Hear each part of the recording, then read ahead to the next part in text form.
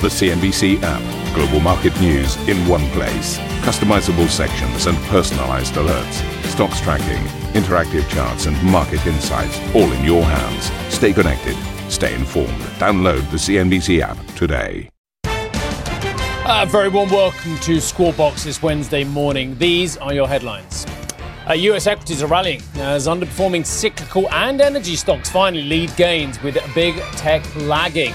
Futures pointing to another strong day as Moderna fuels vaccine hopes with the study showing its drug produces antibodies. Trading revenues surge for Wall Street's largest banks, but results are overshadowed by ballooning provisions as JP Morgan CEO Jamie Dimon says the future path remains uncertain.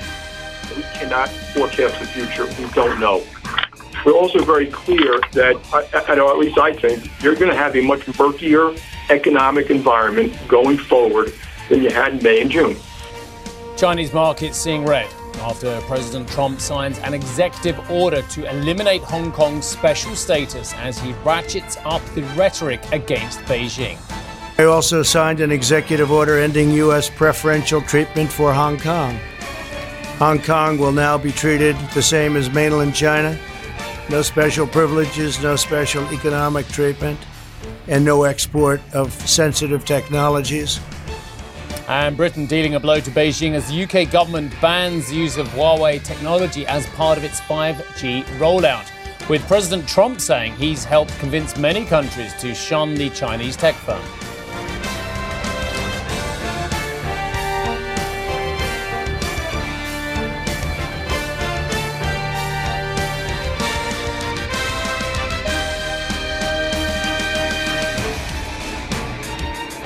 Yeah, really fascinating looking at the action from the US. Yes, good morning, by the way. I should be polite. Good morning to you all. I hope you're all very well. And good afternoon if you're in other parts of the world that don't enjoy AM this lovely hour. Right, let's have a look at the US markets. Well, really interesting. Picked up a real head of steam later on after the European close, pretty much as well. NASDAQ, the laggard. And I had a conversation with the assignments editor, as I do every morning, and she was like, well, are we going to put tech in? I was like, no, why not? Why don't we leave tech for once? Because I think that the interesting parts of this market are not in tech for once. There you go. Leave it alone. Put aside your herd mentality for once. Put aside your Robin Hood investors. Let's have a look at other parts of the market. So the Dow actually outperformed, up 2.1%. The S&P up 1.3%. The NASDAQ up 0.94%. Don't worry, though, if you have invested in the NASDAQ, year-to-date you are up 17%, whereas if you invested in the S&P year-to-date, you're still down about 10% as well. So you're still sitting pretty if you're obsessed by technology. But, of course, as I mentioned in the headlines, and I'll do this briefly because we're going to talk about banks later on, the banks was where the big, flashy headlines were as well. And I don't need to go on too much about it. My headline said it all. Great trading revenues, real concern about loan loss provisions going forward. There was a wide disparity in performance between the likes of JP Morgan, which managed to scrape out a gain in session, and the likes of Wells Fargo. And we spoke to the CFO yesterday, Wilfred Frost, so we may play you some of that a little bit later on as well. Goldman still to report 2.5% higher, Morgan Stanley 0.6%. I'll move on because not often do I open my amazing set of statistics, which I get from our team at CNBC every single day, and look at the... I'm going over here, I didn't know that. Neither did the director, I can tell you. And I look at the energy sector outperforming, but that's exactly what it did yesterday, having been the mightiest underperformer by a long stretch. Look at this, year to date. Don't know if I'm allowed to touch the wall. I did it again. Look. Down 39%. I'll get five guys from engineering will just jump on me. You touched the wall. No, that's okay. 39% lower year to date. But look at this, 3.6% higher in session, which was interesting because I didn't see any amazing action on WTI Brent apart from rallying off its lows. Did you watch the technical in the European session yesterday? We got down to a 41 handle on Brent at one stage and we closed. And I watched this minutely. I should be doing other things with my family, but I'm obsessed by looking at these markets.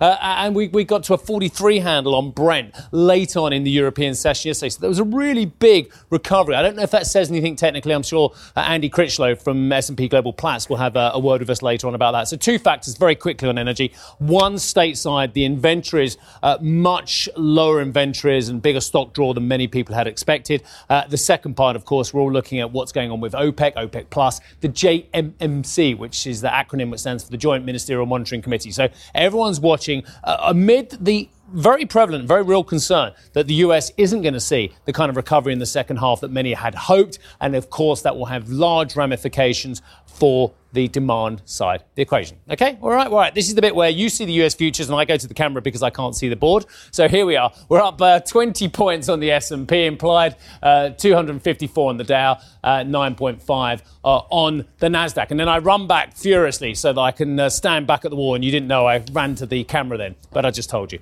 Anyway, this is an interesting story, and I think it was a large part of what we saw later on and what we saw and are seeing with those futures now. Moderna shares shot up as much as 16% in extended trading after the company said its early-stage trial for COVID-19 vaccine resulted in, quote, robust immune response in all participating 45 patients. This is really early days, Juliana, as well. But I've been poring over it ever since I saw your message last night. Do you want me to come in early? Do you want me to talk about it? And I'm like, yeah, let's get you talking about it. Second day in a row, because we had BioNTech and Pfizer yesterday, or BioNTech, or BioNTech, or we'll call it what we like. But today, Moderna, we can say that one. Why is this one interesting? Good morning to you. Nice and early for you. Good morning, Steve. I was surprised that you emailed back so late. It's amazing. You go to bed late and you wake up so early. But this was definitely something worth your attention. This is the hotly anticipated phase 1 study, the full data from Moderna. And it was published in a peer-reviewed journal, the New England Journal of Medicine. So this is a robust, reliable data.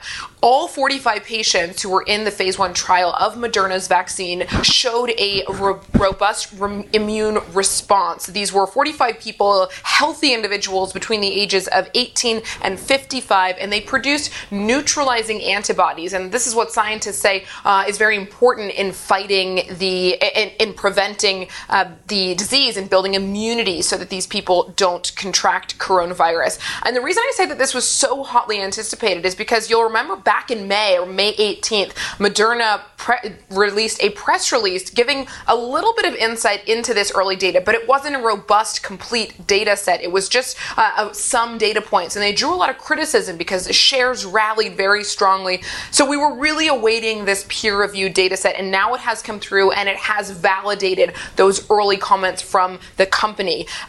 And you mentioned BioNTech and Pfizer and the data we were talking about yesterday in the FDA Fast Track designation. Well, on July 1st, those companies released some early data from their trial, and they're using a very similar technology to what Moderna is using, these messenger mRNA vaccines. And the results that Moderna has seen are very similar to those being seen by Pfizer and BioNTech. So it provides an encouraging signal around this technology more broadly.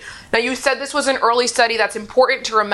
We are going to be getting more insight around Moderna. The company is going to start a phase 3 trial on July 27th. That's going to include 30,000 participants. So that's going to really give us the answer about how protective this vaccine is. And a couple more open questions, broadly speaking, not only about this vaccine, but around immunity and how well it actually can protect us against the virus and how long it lasts. And those are some pretty big open questions still. And then, of course, the fact that this study is still just 45 people. So a bigger question around what happens when we apply this vaccine and give it to a wider range. But the takeaway here, no doubt, this data from Moderna confirms earlier encouraging signals and is certainly a positive for the vaccine and for the stock. Steve. Excellent. It reminds me of my biology, Oliver. I think I only scraped that one. Ribonucleic acid as well. Yeah, messenger RNA. We're all learning on the job here about these very interesting concepts and parts of molecular structure. Excellent. Thank you very much. Well worth getting up early, I thought. Right, Karen's up early as well. She's going to join us soon as well. Right, 3 of America's biggest banks have reported a combined $28 billion in second quarter provisions. JP Morgan set aside a record $10.5 billion in loan loss reserves, halving its quarterly profit, but the lender still posted better than expected earnings and record trading revenues, thanks to strong investment banking performance. That helped offset weakness at its retail division. Citigroup also beat profit forecasts despite an uptick in reserves as fixed income trading surged. However, heavy provisioning weighed on Wells Fargo, which reported a worse than expected net loss, its first since the GFC in 2008. The JP Morgan CEO, Jamie Dimon, warned of an uncertain outlook for the US economy, adding that the bank is preparing for the worst case scenario. We cannot forecast the future. We don't know. We're also very clear that, at least I think, you're going to have a much murkier economic environment going forward than you had in May and June. Wells Fargo CFO John Shrewsbury told CNBC that the company is re-examining its structure as it prepares for a slow recovery. We've gone portfolio by portfolio and done bottoms-up work throughout the course of the quarter, and I think everybody's got a better line of sight on at least the fact that there won't be a V-shaped recovery, and that in parts of the economy that have opened up over the last few months, we've had some close back down, et cetera. That's all new and incremental news, and different banks will process that differently. They'll apply it to their different types of loans. The Dallas Federal Reserve President Robert Kaplan says U.S. banks are in a much better shape than they were in 2008. I think we all agree about that, don't we? OK, adding that the Fed may be able to start easing some of the relief measures. The banks went into this in much better shape from a capital point of view because of bank regulation. And we've also eased some capital requirements to access to the discount window so the banks could play their role through this crisis. I'm hopeful as we get through this pandemic, the Fed will be able to show some restraint. We'll let some of these programs ease, but they were necessary. And so what you're seeing in these bank results, part of it is a historic amount of capital markets issuance. And I think that's helped companies get through this crisis. Right, Octavio Morenzi joins us, CEO of Oppimas, to discuss. Octavio, people call me a big head, but I knew that there were going to be a lot of loan loss provisions. I knew that things were uncertain going forward, and I knew trading revenue would be good. So did you, so did everyone else. But what were the subtleties that came out of this first round of numbers? Well, I mean, congratulations on forecasting that. Well done. I think you deserve a big pat on the back for that, as do I. What was in the subtlety of these numbers, I suppose, is I think the surprise for me was the Wells Fargo actually came out with a loss, that their loan provisions were that high. That was a surprise for me. I think there was a big surprise in terms of how strong fixed income was trading across the board at all of these firms. And I think one area that caught me by surprise as well was that within Citibank, within Citigroup, the equities trading was not as strong as I would have expected. So you saw a big increase in terms of volumes on the markets, in terms of volatility, and Citigroup's equities trading arm wasn't able to capitalize on that. And that caught me a bit by surprise. Other than that, I think these things are pretty much in line with what we expected. I mean, JP Morgan certainly did better than most people expected, but the general tendencies and directions of that was very much in line with what we are seeing unfold in the markets overall. I deserve no credit. I just watched CNBC and what my colleagues over there say about this stuff. So I deserve zilch credit. Wilfred Frost and the others, they're the ones who get the credit. Now, look, in all seriousness, though, what have my viewers learnt in terms of putting on trades in this sector from those three? You mentioned a little bit about the weakness of the equity trading over at Citi and that, but I mean, what decisions to take away can my viewers get from that?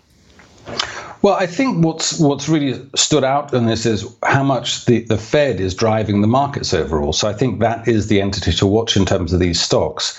So the Fed unleashed an unprecedented wave of monetary loosening and just plowed money by the trillion into the markets by buying up everything they could find almost, or certainly any bond that they could find.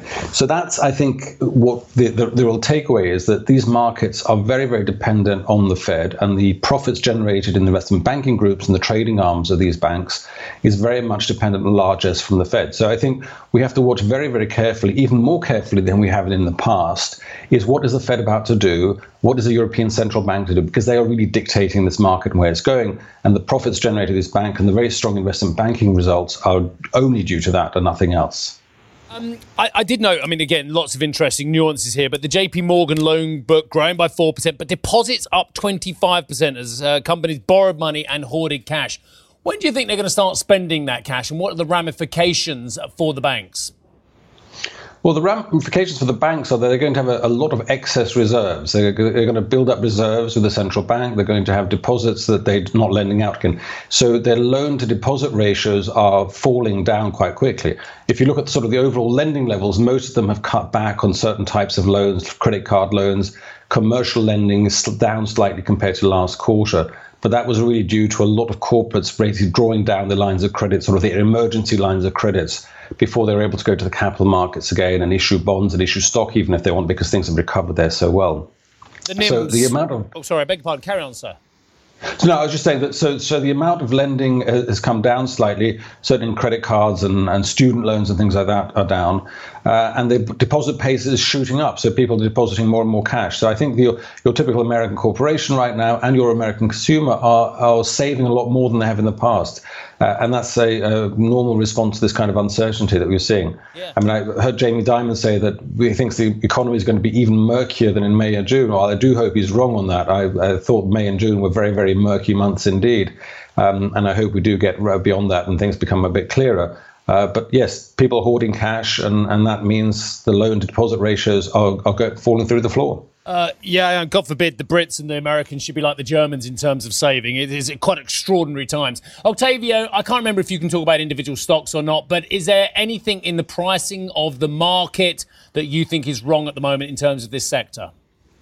No, I think, well, if you look at two stocks, Morgan Stanley and Goldman Sachs, who are coming out with earnings coming up quite shortly, I mean, they've done quite well. Morgan Stanley, Goldman Sachs, I mean, in particular, has done really well. So I think we expect to see a big upside there in terms of the at least financial performance.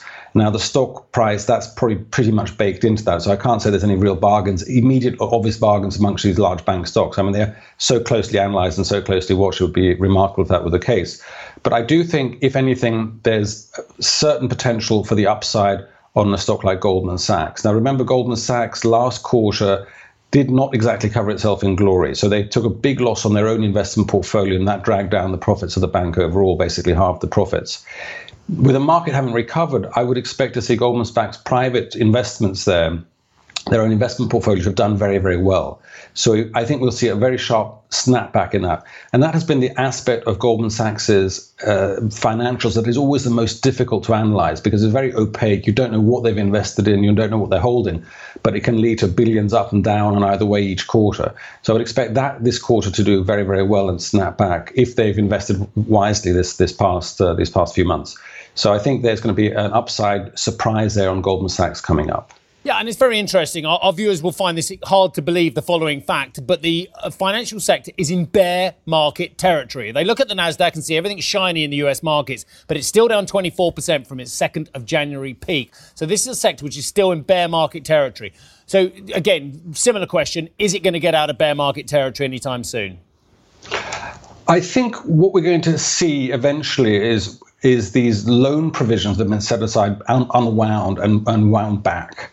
And I think you and I have spoken about this before, that a lot of these loan provisions that these banks have put on their books now, I think, are overly pessimistic. And the reason for that is that we have not seen a market environment like this. And a lot of the loan loss models that they have are driven by unemployment rates. Now, unemployment rates in the US are not really comparable now with what they were in the past. And the simple reason for that is that the eligibility requirements have been lowered enormously. The extent of the benefits have been increased massively. So it's not like in the past where Americans, if you got unemployed and were on the dole, you got $200 a month and you could barely feed yourself. The unemployment benefits have become much more generous there. And eligibility much, much lower. So it means that, first of all, for a similar state of the economy, we now see a much higher unemployment rate. So these numbers aren't comparable, but also the people receiving unemployment benefits are much better off and less likely to default on their loans. And that is something that is very difficult to put into these models, because the models are predicated on historical data. So I think they're probably, if anything, being overly pessimistic, and we'll see a nice sharp comeback as those loan provisions get unwound and they say, we were overly pessimistic, we set too much money aside, and now it's going to drive into the profit line. Good for them, because I'm afraid it's complete opposite in Europe sometimes. But you and I have done that one as well, and we'll do that one again. Octavio, thoroughly enjoyed talking to you. Thank you for being so awake at 6:18 in the morning. Octavio Marenzi, who is the CEO of Oppimas. Let us move on. The US has reported more than 60,000 new cases. This is a very interesting end of this read. Wait for it. The US has reported more than 60,000 new cases of coronavirus for a 5th time in a week. Texas saw the biggest jump in infections as the state recorded a figure of more than 10,000.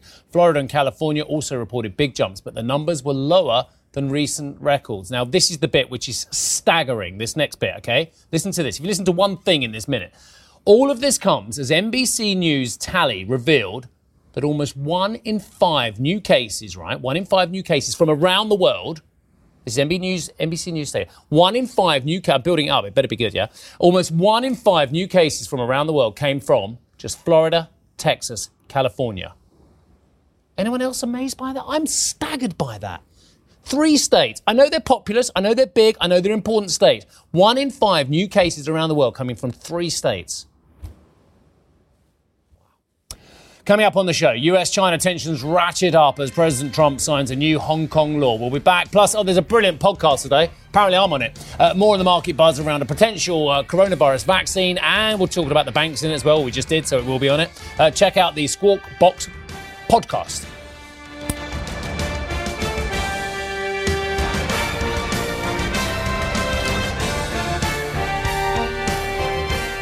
Ambition to me is about doing better. I think ambition creates a pathway. The best advice I can give someone starting off a career is don't have a career, have lots of careers. Try loads of different things. Talk to people and put your ambition out there. I don't feel that I've hit peak ambition because it's a learning journey. CNBC is where ambition meets opportunity. What does living ambitiously mean to you? Hear it from our CNBC anchors, reporters, and global business leaders on CNBC.com.